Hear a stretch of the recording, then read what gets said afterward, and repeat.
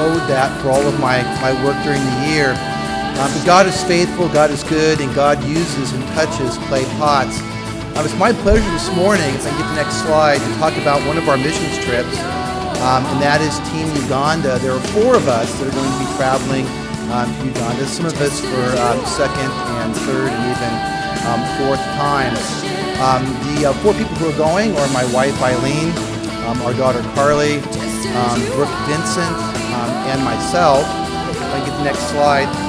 We're going to be traveling to near the capital of Uganda, Kampala, and we're going to be staying and looking at primarily 2 schools, though one of the things you find out about Uganda very quickly is nothing is predictable.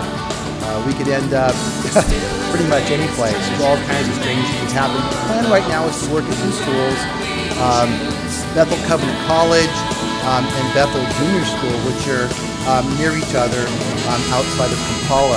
If I get the next slide, our goal this year is to continue a work we began last year, setting up a computer network and computer lab for the school there. I'm hoping this year to spend a little bit less time on technical stuff. We are adding some more laptops, another system, upgrading the server, and doing some other things, adding some content for them. My goal this time is to try to spend more time with the staff, one-on-one, in groups, training them, finding out what their needs are and things of that nature, just coming alongside to help them with technology as much as possible. If I get the next slide, one of the things I found out last year, I was absolutely amazed at how useful the technology was to them. We went last year thinking, well, just look at 2 computers, and finding out they have no library at school. Very few students have textbooks. So this computer lab has been really a great help to them. For example, yesterday I was loading up software in the laptops and starting to get excited. I was able to load one Bible study program, about 8 different Bible translations, a Bible encyclopedia, a whole bunch of other stuff. There's boxes, there would normally be boxes full of stuff, but can now go in this very small little package these kids can use in their Bible study, along with all kinds of other things, encyclopedias and other things they'll be able to use. If I can get the next slide, one of our other goals in Uganda is one of the watchwords is flexibility, because ministry opportunities are all over the place. You never really get comfortable there. You're sitting in a meeting and all of a sudden the microphone is handed to you and you find out, oh, you're answering the question, or you're giving a few words, or somebody calls late at night and you're preaching tomorrow, and all kinds of interesting things happen while you're there. It's very different than I'm used to in our culture here, where everything seems to be planned and orderly and things of that nature.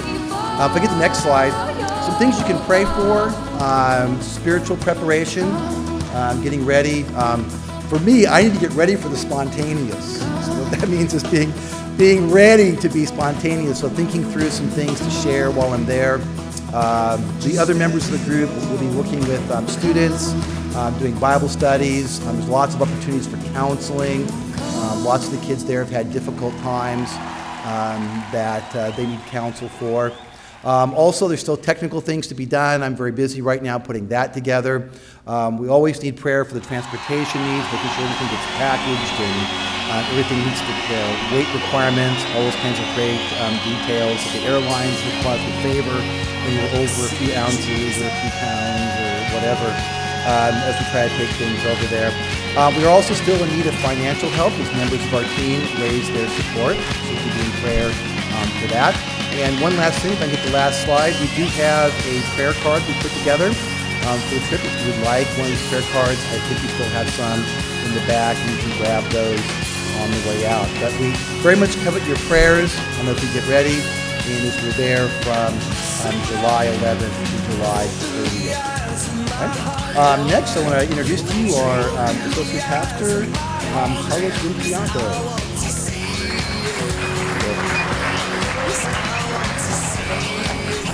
If you guys are visiting for the first time or you've only been here a few times, I just want you to know that I'm just one of the little dogs up here. The big dog is away. Pastor Milton Vincent will be here, Lord willing, next week to share with you his word. But as it is, it's God wanting to speak to you this morning through me.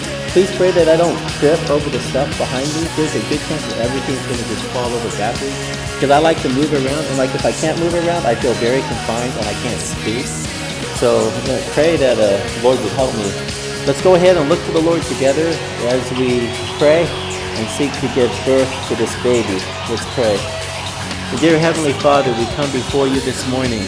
Lord, we give you thanks, we give you praise, and we remember, Lord, the fact that you died for us. And Lord, as we take some time this morning to focus in on the topic that is at hand, we know that part of your intention for us to remember once again what you have done. Father God, I do pray that you would give me clarity of mind.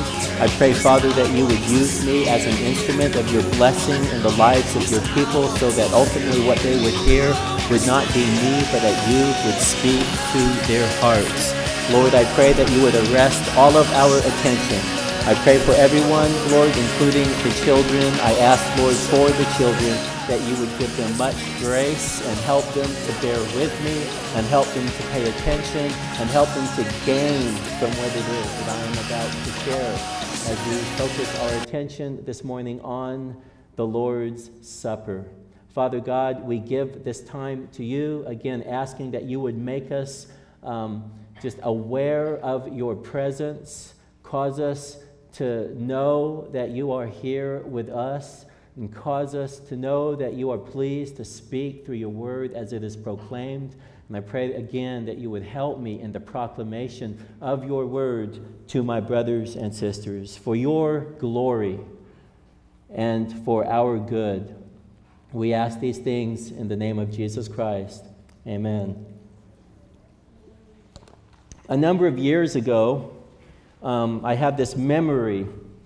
A number of years ago, I was attending the Master's College, working on a degree in biblical counseling, and sad to say, I'm still working on that degree in biblical counseling, needing to finish it, but nevertheless, that's a different story. During one part of the program, I had to be away for a couple of weeks, like 2 whole weeks away from my wife and away from my son. At the time, it was just Marcy and Andrew. And I believe Andrew was maybe 2.5 years old or 2 years old at the time. Just a little guy, just a little toddler toddling around.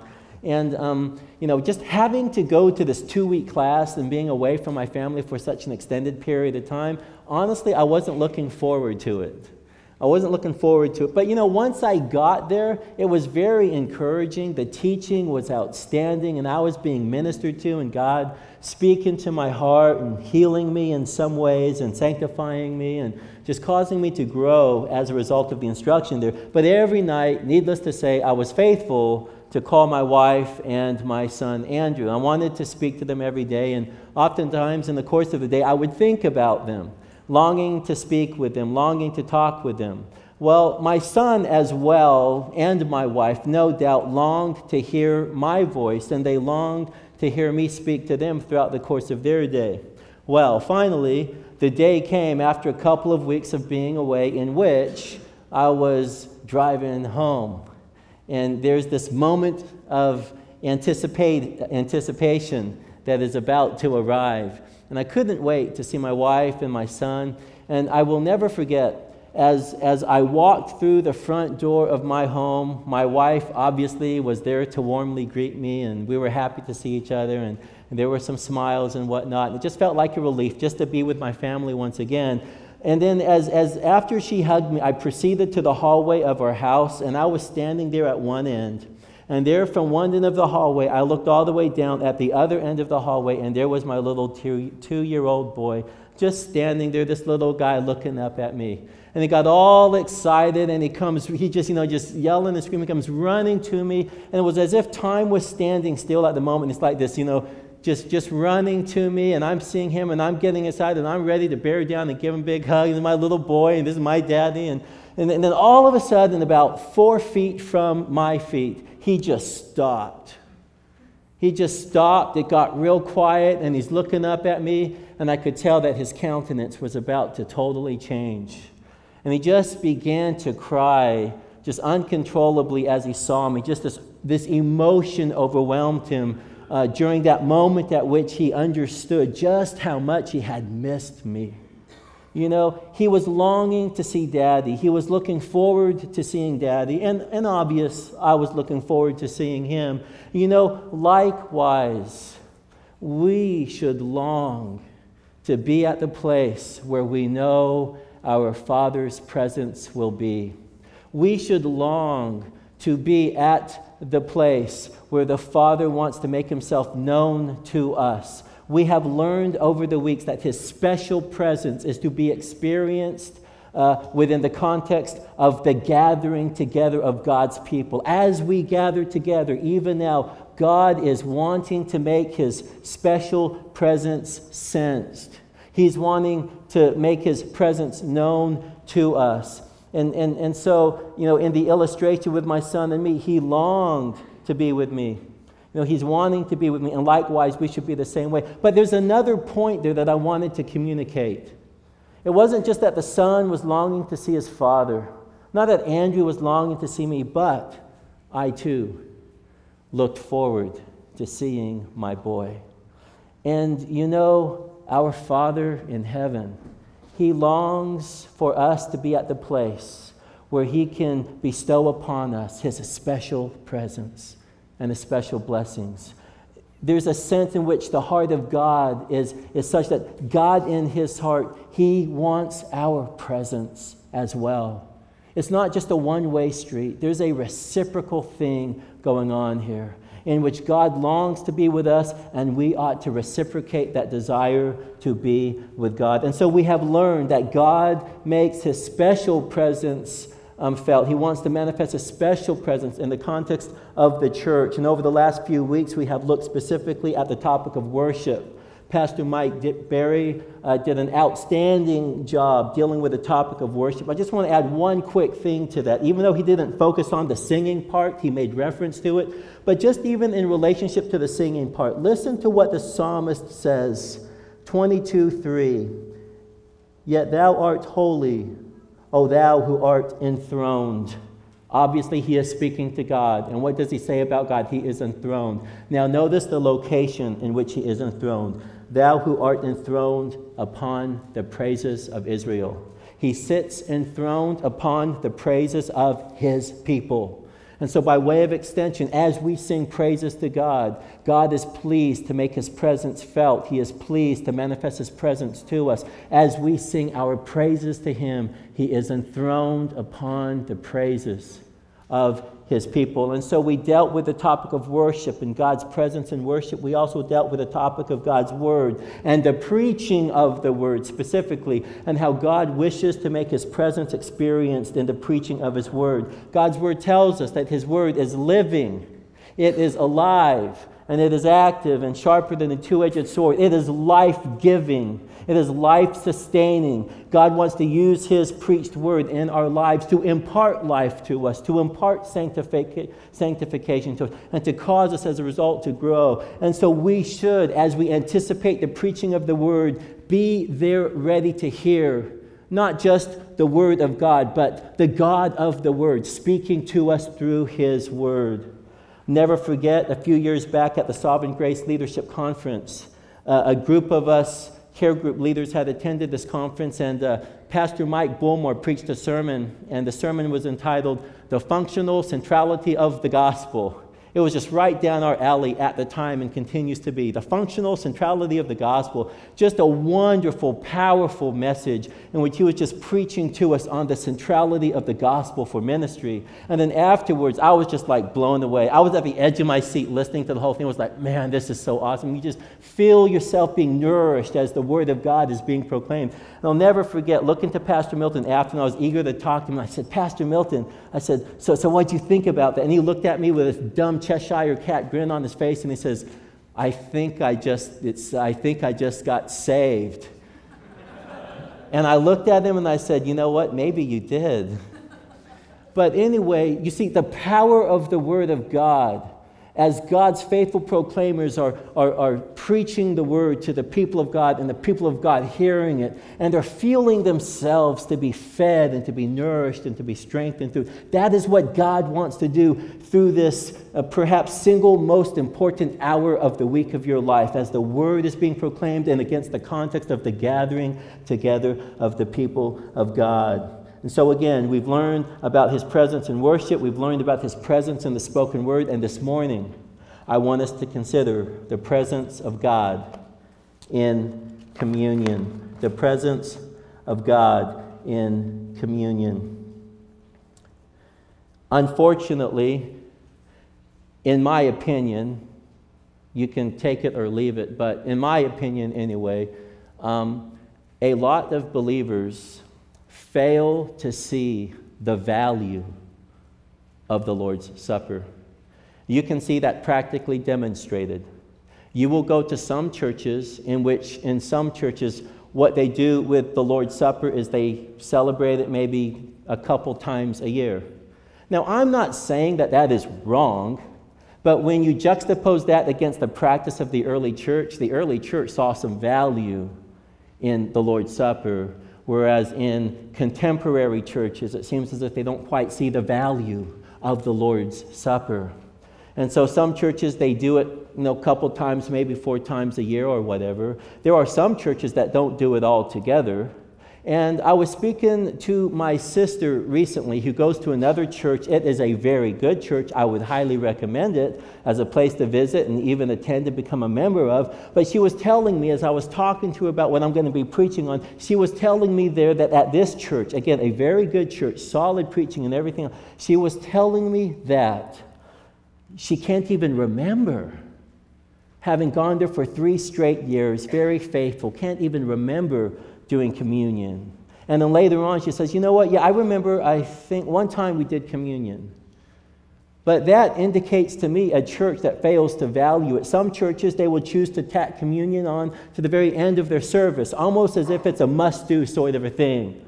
Let's attach it. And that's what we used to do. We here at Cornerstone years back used to attach communion to the end of the service. Not that we saw it as not important, but that does seem to indicate something about the value of communion in the context of what is going on in the church. And so now you will find when we celebrate communion, the first Sunday of every month, when we do the Lord's Supper is placed strategically within the context of our worshiping God together as we sing gospel songs to Him and celebrate Him together. And so that is a good thing in the history of this church, that the gospel has indeed become more central to our approach to things. I would like to confess to you that as I have thought about this topic and as I have looked back over the history of my practice as it relates to the Lord's Supper, I have failed to value it in the way in which I am now believing God is wanting me to value the Lord's Supper. I mean, I valued it, but not anywhere close to the sort of value with which I should place upon it. The Lord's Supper is a very beautiful thing. It's an awesome, magnificent, glorious thing that the Lord Jesus Christ asks us to do for His glory and for our good. And I have just failed to see it for all of what it is. And what I would like to do this morning is I want to answer the question, why should we highly value the Lord's Supper in the times of our gathering? Why should we highly value the Lord's Supper in the times of our gathering together? By the way, an encouraging thing about this, as I have already said, we now do the Lord's Supper the first Sunday of the month, but we do it within the context of the overall service in the worship. But we do it every Sunday when you factor into the equation the fact that in care groups we do the Lord's Supper. So there's a sense in which those of you who are actively, faithfully participating in the life body of this church, coming to Sunday celebration, going to care group, you are partaking of the bread and the cup on a weekly basis.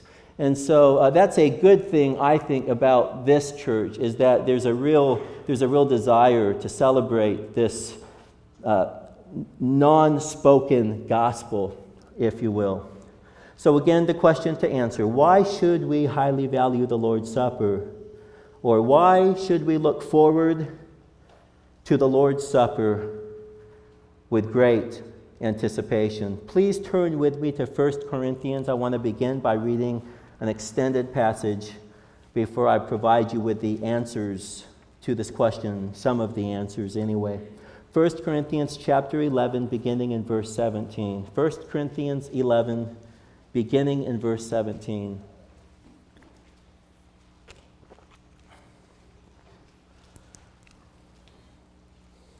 We will find many of the answers to the question contained within this passage. Verse 17, Paul has already addressed, I know, you know, head coverings. And now we are in verse 17. But in giving this instruction, and of course the this that he is referring to is the this that he is about to talk about, and he is about to talk about communion. But in giving this instruction, I do not praise you, because you come together, and notice what he says, not for the better. Implied is the fact that when they come together, they should be coming together for the good, and specifically when they come together and celebrate the Lord's Supper in the times of their gathering, the result of that should be good in their lives. But he says, you do not come together for the better. And to add insult to injury, he says, but for the worse. And then in verse 18, for, as he unpacks what it is that he began in 17, verse 18, for, in the first place, and incidentally, he does not even get into in the second place, in the third place, and in the fourth place later. He says in the first place, and this is essentially the thing that he zeroes in on as he speaks to the Corinthians about their bad practice of the Lord's Supper. He says, for in the first place, when you come together as a church, I have heard, people have told me, that divisions exist among you, and in part I believe it. For there must also be factions among you, so that those who are approved may become evident among you.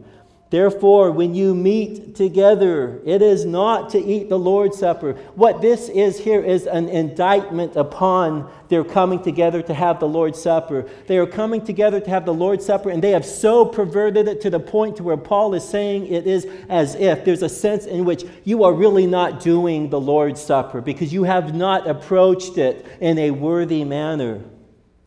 It is not to eat the Lord's Supper, for in your eating each one takes his own supper first, and one is hungry and the other is drunk. There are indicators of sin and selfishness and self-centeredness going on among the believers, and Paul is wanting to take issue with them concerning their sin. What? Verse 22, do you not have houses in which to eat and drink, or do you despise the church of God and shame those who have nothing?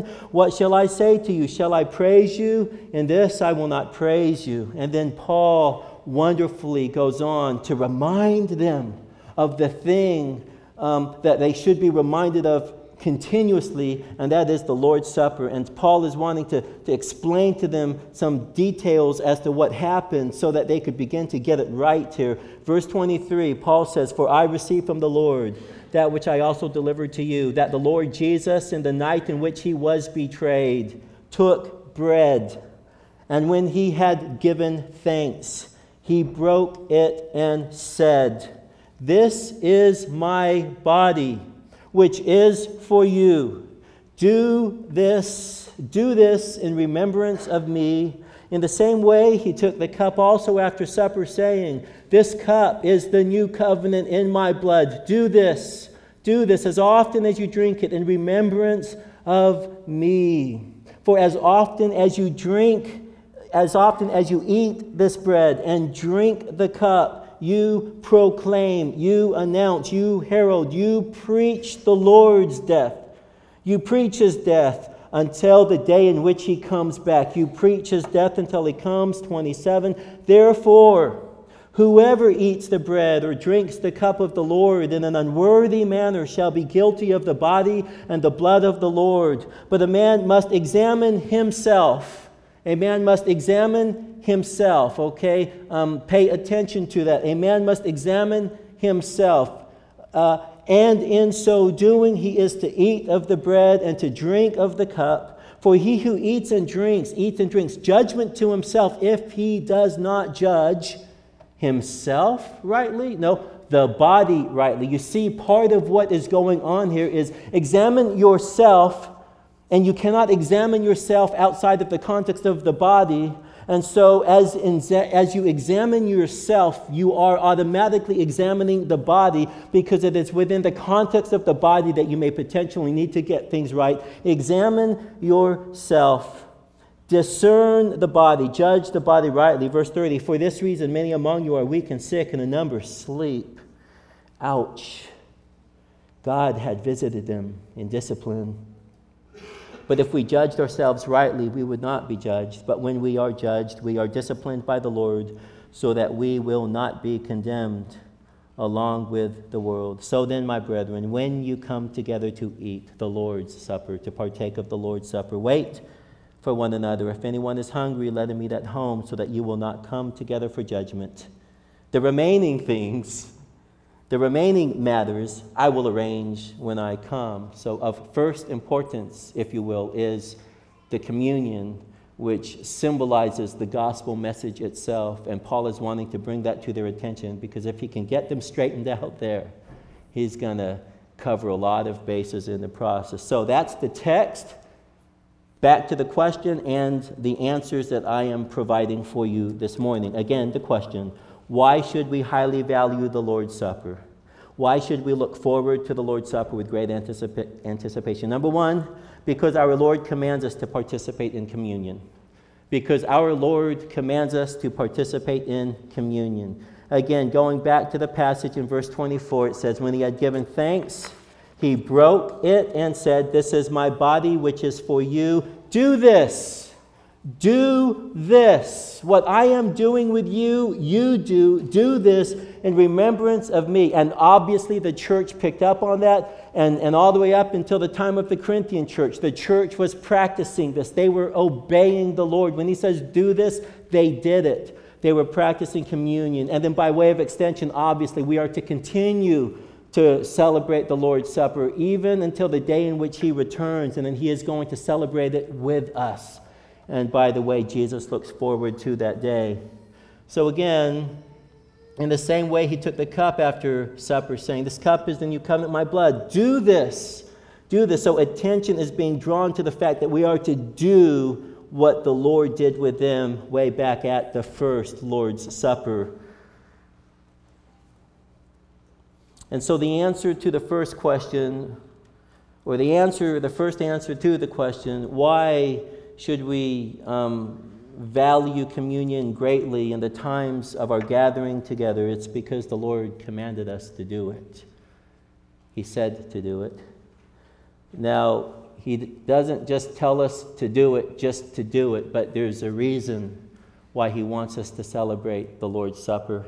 It's because he knows it is good for you and for me. It is healthy. It is a healthy exercise. It is an exercise that he tells us to be engaged in because he knows, number two, that communion brings the gospel to our immediate attention. Communion is ordained, it is designed by God, by the Lord Jesus Christ, as an ordinance that we are to practice so that we can have this unique opportunity to focus our attention on the gospel itself. Communion brings the gospel to our immediate attention. Now we know, anyone who has been here long enough, we've heard it 1,000 times, but we'll hear it 1,000 more times over the next week probably, that the gospel must be absolutely central to life, and that the gospel itself is the power of God unto salvation. And for us as believers, if we deviate from the gospel, we deviate into error and heresy and major problems. And so we must maintain the gospel as being central to our life, central to our belief and practice. Everything needs to flow from the gospel. And Jesus knows that. That's why he gives us this Lord's Supper, so that we can continuously be bringing the gospel before ourselves. And in a sense, preaching the gospel to ourselves as we partake of the elements during the Lord's Supper. You see, Jesus Christ loves you. He gave his body for you. And he gave you a ceremony to remind you regularly of what he did for you and me. And so as we eat of the bread and as we drink of the cup, as we do so, we must do so being informed by the gospel and the truths that are related to the gospel itself. As we partake of the elements, we are to remember that there was some 2,000 years ago on a hill far away a blood-soaked splintery cross from which there was blood spilt to the ground. And there upon the cross, the Lamb of God was slain, brutally slain, with blood pouring from his body, from his hands and his feet. And he had nails pierced through his hands and nails pierced through his feet. And he was experiencing absolute physical agony beyond our ability to comprehend. We are to remember when we take of communion together that this bloody Jesus on the cross did that for one reason. And that is for the glory of God, two reasons, and for my good. He did that for me. He died for me. Why? Because I needed a substitute. I needed someone to take my place. Why? Because as I think about communion, I must be reminded of the fact that I am sinful and deserving of judgment. I am deserving of wrath. And outside of Christ, I am underneath the wrath of God. But through Christ and through his shed blood, I have been brought into a relationship with him. And all of the wrath of Almighty God, which should be poured out upon me and you directly, is poured out upon his Son, so that in him we have deliverance from the guilt and power of sin. In him we have salvation. In him we have hope. And when we celebrate communion, when we eat that bread, the broken body, and when we drink of the cup, remembering the blood of Jesus Christ, those things should have such a profound impact on us, so that when we do this stuff together, it results in our good, in our benefit. And so that we eat and we drink blessings into ourselves, blessings that God wants us. We need to remember there at the cross of what it is that we are in Christ. And I don't know about you, there are times in which on my way to church I've had a rough morning. Perhaps a little bit of tension between me and my wife or me and my kids. And occasionally there will be a time in which I've had a rough morning and I come to church and it's the first Sunday of the month and we're celebrating communion. You know what communion does for me? It gets me to deal with my sin. It gets me to say, oh Lord, I've messed up. Forgive me. It gets me to remember that my sins have been atoned for. It gets me to remember the fact that all of my sin has been dealt with by Jesus at the cross. You know, and it doesn't have to be that I remember my sin for the morning. Maybe communion forces me to remember some sin earlier in the week, in the month, even over the year. I am convinced that given the number of people here, there's got to be someone for whom the next time they approach communion, there are probably sins that they need to deal with that are sins that have been patterns of life for maybe a decade or more. And you know what communion does for you? It forces you to deal with that and to come to the cross and to experience there at the cross freedom. Freedom from the guilt, freedom from the power, so that you can walk in the newness of life that is yours because of the cross. The cross reminds us of the fact that there is no condemnation for all of us who are in Christ Jesus.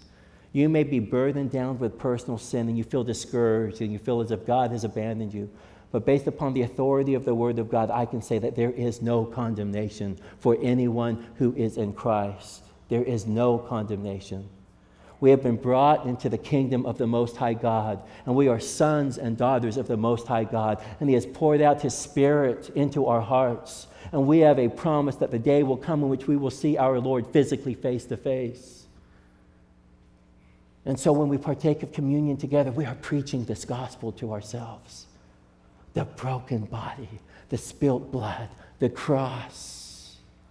My place was taken by Him. Physical sufferings. And just real quick, there's the spiritual suffering that He took for us. I am amazed when I begin to think about when Jesus was on the cross and some of His last words. For the first time ever in His life, He cannot say, Father, because He has my sin upon His back. And rather than refer to his Father as Father, he has to, in a sense, distance himself from the one who distanced himself from him. And he has to cry out, my God, why have you forsaken me? When we celebrate communion, these are the things that we remember. These are the things that should come to our mind. And we should be profoundly blessed as a result. So communion brings the gospel to our immediate attention. Number 3. You see, it's not just that God wants the Lord's table and the gospel that it represents to be brought to our immediate attention, but he's also wanting to use us as we partake of the Lord's Supper to proclaim the gospel to others.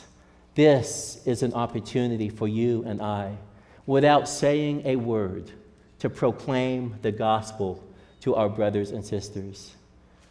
We get to proclaim the gospel. We get to say the very same things that we were saying in relation to ourselves. We get to say the same thing to our brothers and sisters.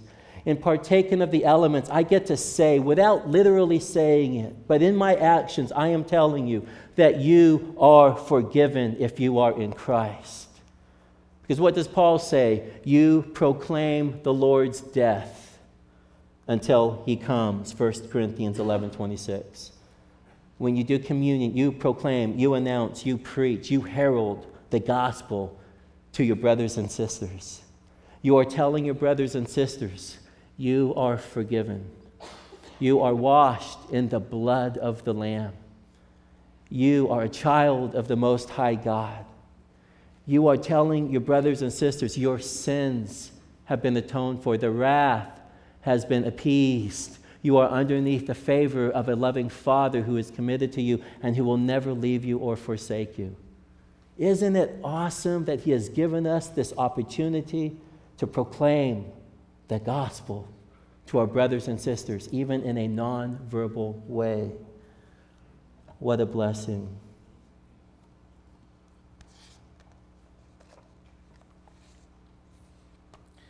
As we proclaim the gospel in this non-verbal way, no doubt there will be non-believers there, and they may get saved as a result of our communion times together. But we're proclaiming it, as I have said, to other believers. And this launches me to my next point, number 4.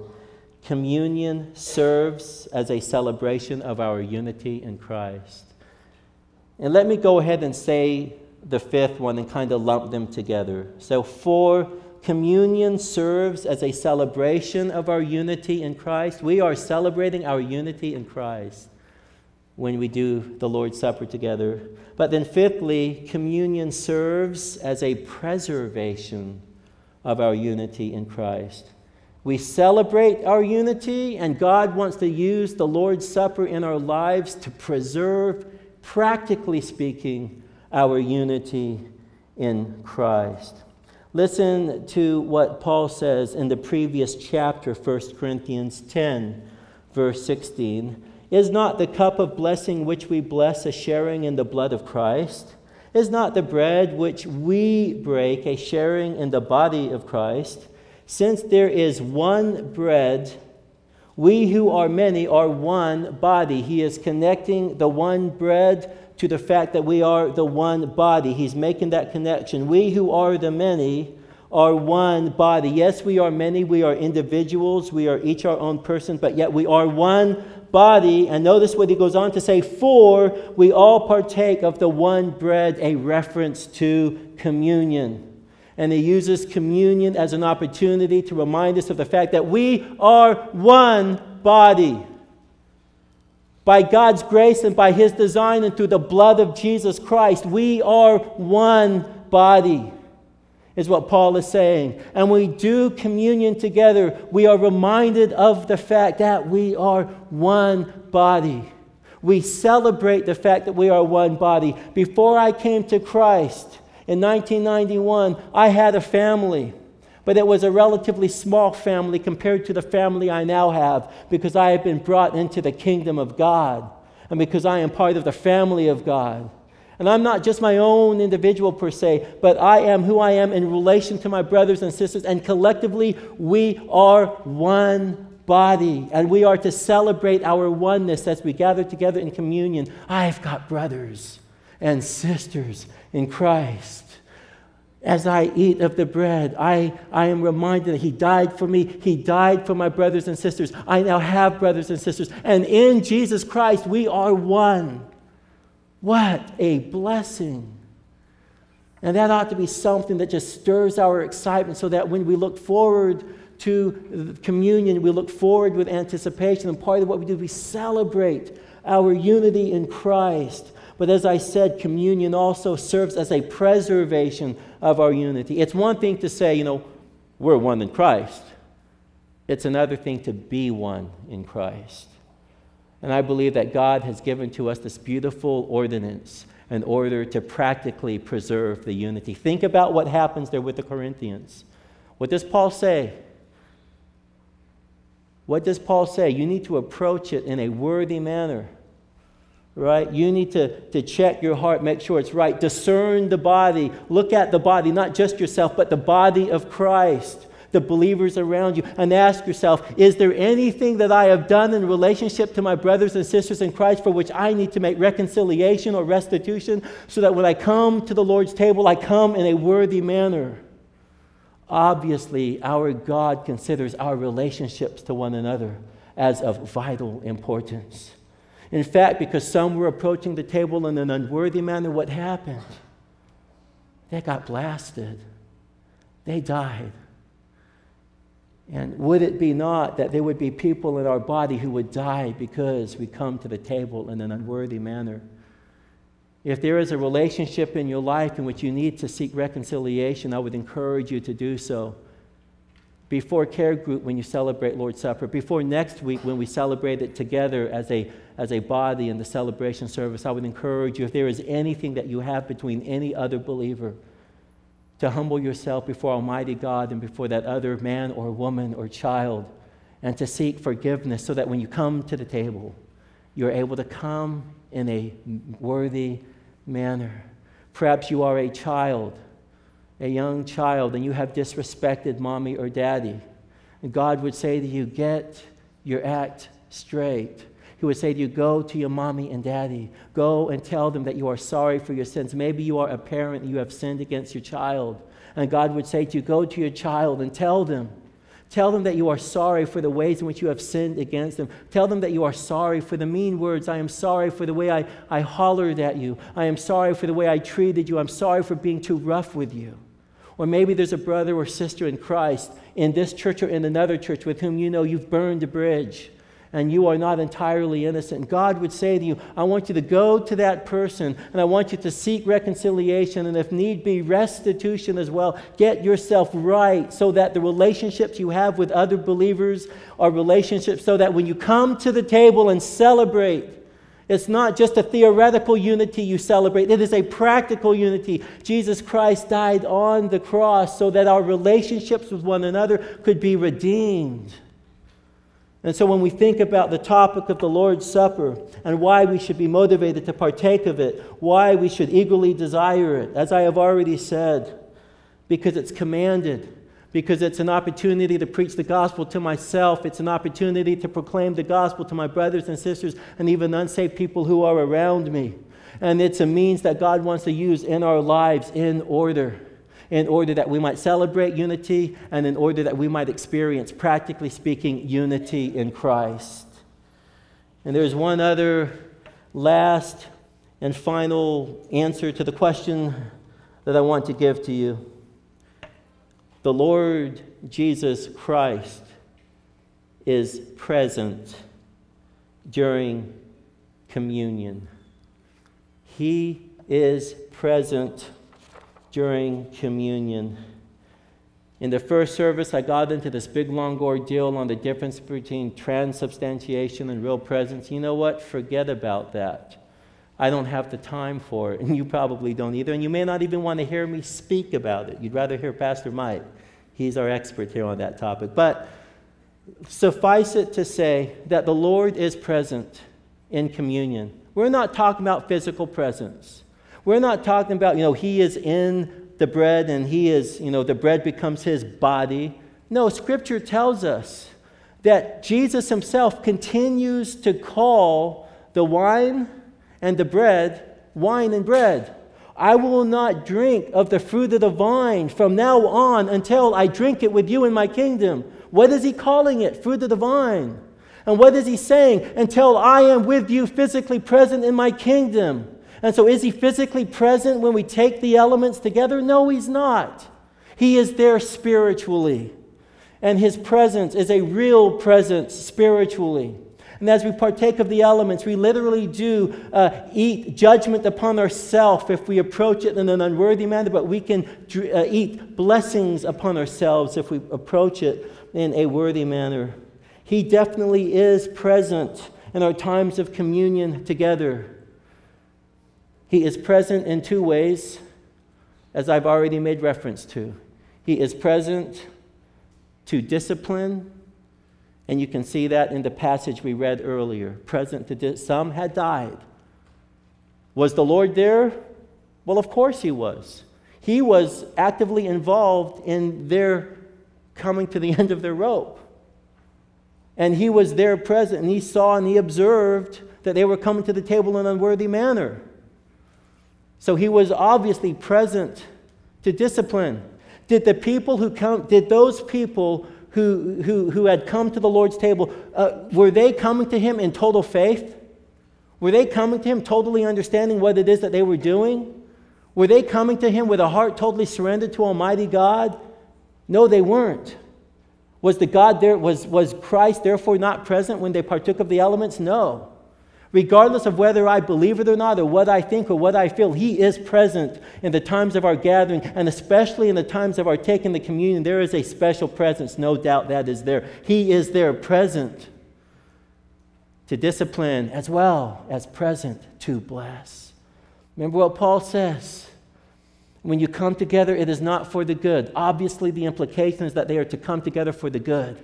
And he lands into the communion. He lands into the Lord's Supper, and he focuses on that. No doubt God intends the Lord's Supper to be used in our life as instruments of his blood. He wants us to be blessed through the communion. He wants us to be blessed. On one hand, their lives were shortened. Who knows? On another hand, perhaps maybe God would choose to extend to us life, if you will. They're sick. On the other hand, quality of life, health, because they're approaching the table in a worthy manner. God wants to bless. He wants his special presence to be experienced, that special presence to bless. He wants us to be cognitively aware of our great God, of our wonderful God, as we do communion together. Why should we eagerly anticipate the Lord's Supper during the times of our gathering? Number one, our Lord commands us to participate in communion. And number two, the Lord's Supper brings the gospel to our immediate attention. Number three, as it is brought to our immediate attention, it is also an opportunity for us to proclaim that gospel to our brothers and sisters and even the lost. It is an opportunity for us to proclaim the gospel. Number four, communion serves as a celebration of our unity in Christ. And fifthly, it serves as a preservation of our unity in Christ. And then finally, as I have said, the Lord Jesus Christ is present spiritually in communion. And as I referred to before, we are proclaiming the Lord's death until he comes. And the day will come in which he will be with us physically. And he will break the bread in our midst. And he will eat of his supper with us. But until then, he says, do this in memory of me. even as you look forward to the day in which you get to do it with me in my kingdom. Communion is a beautiful ordinance. Communion, the Lord's Supper, the Lord's table, Eucharist, giving of thanks. Any of those titles are used in the Bible to speak of what I am talking about.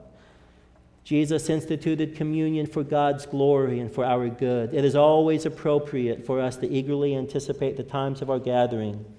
It is especially appropriate for us to eagerly anticipate those times when we gather in celebration of the Lord's Supper. Final thing I want to say. There's times in which maybe I've worked hard all day, whether it's physical work or mental work or whatever. And some of those times I just, you wouldn't know it, but I haven't eaten all day long. And I'm feeling kind of hungry, and it's, maybe 7, 8, 9 o'clock at night. I call, honey, what's for dinner? And she'll say, oh, I made your favorite curry chicken. And you know what? I love curry chicken. I can get excited about that. Or maybe I hear that I get an opportunity to eat fish and chips. Oh, I love fish and chips. I can get excited about that. I'm looking forward to the fish and chip meal. I'm looking forward to the curry chicken meal. But you know what? How much more should we get excited about the communion meal, the Lord's Supper, where we can come together, and as we gather in community, we can partake of the body and of the blood. Metaphorically speaking, of course, the bread and the wine. We eat these things and we drink the stuff and we bring blessings into ourselves. How much more should we anticipate that meal? Not that I've said it, but notice they did it in community. When you come together for the Lord's Supper, it is a community feast. And so I would encourage you as you anticipate it, to anticipate it with joy and excitement. And some of you have never had communion, and perhaps the reason is because you've never been baptized. And it would seem legitimate to be baptized in response to God's command as an outward expression of an inward change. But once having been baptized, eat and drink blessings into your soul. And I say that especially for the benefit of the little ones. Would you join me in prayer? Our gracious Heavenly Father, as we come before you this morning, we thank you for the blessing of communion. We are reminded, we remember of who we were before and now who we are as a result after Christ. And God, we give to you glory and praise. We worship you. Lord, in reference to the cross, we say, thank you, Jesus. Once your enemies, now we are seated at your table. Thank you, Jesus. It is in the name of Jesus Christ that we pray. Amen.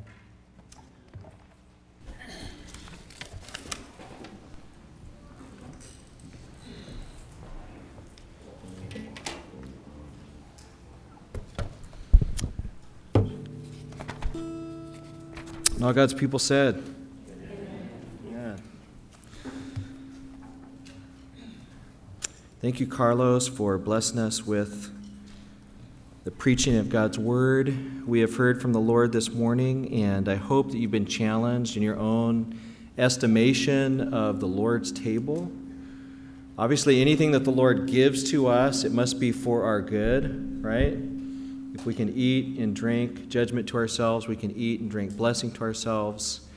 And we are very, very thankful for this visual preaching of the gospel that we get to participate in. And we're thankful for Pastor Carlos and just laying out to us the truths from 1 Corinthians 11 and 10. And, I just pray that every one of us would have that attitude. What is your favorite meal? You think about what is your physical favorite meal. It's great to have a favorite meal. But spiritually, there should be a sense in which that really does well up within our hearts. My favorite meal? The Lord's Supper. The Lord's Supper. And one of the things that's really cool I've been thinking about lately whenever I participate in the Lord's Supper is just how that Christ says, I will not eat of the bread or the vine until I eat it together with you in the kingdom. And that while we are preaching the gospel to one another through the communion, we're reminding ourselves that one day we're going to be physically in the presence of Christ again. And what a blessing that is. Here we are, we're enemies by nature, right? But Christ has brought us in to be children, and one day we will actually share in that supper physically in the presence of the Lord Jesus Christ. Let's stand together and just rejoice in the gospel, this table that we get invited to.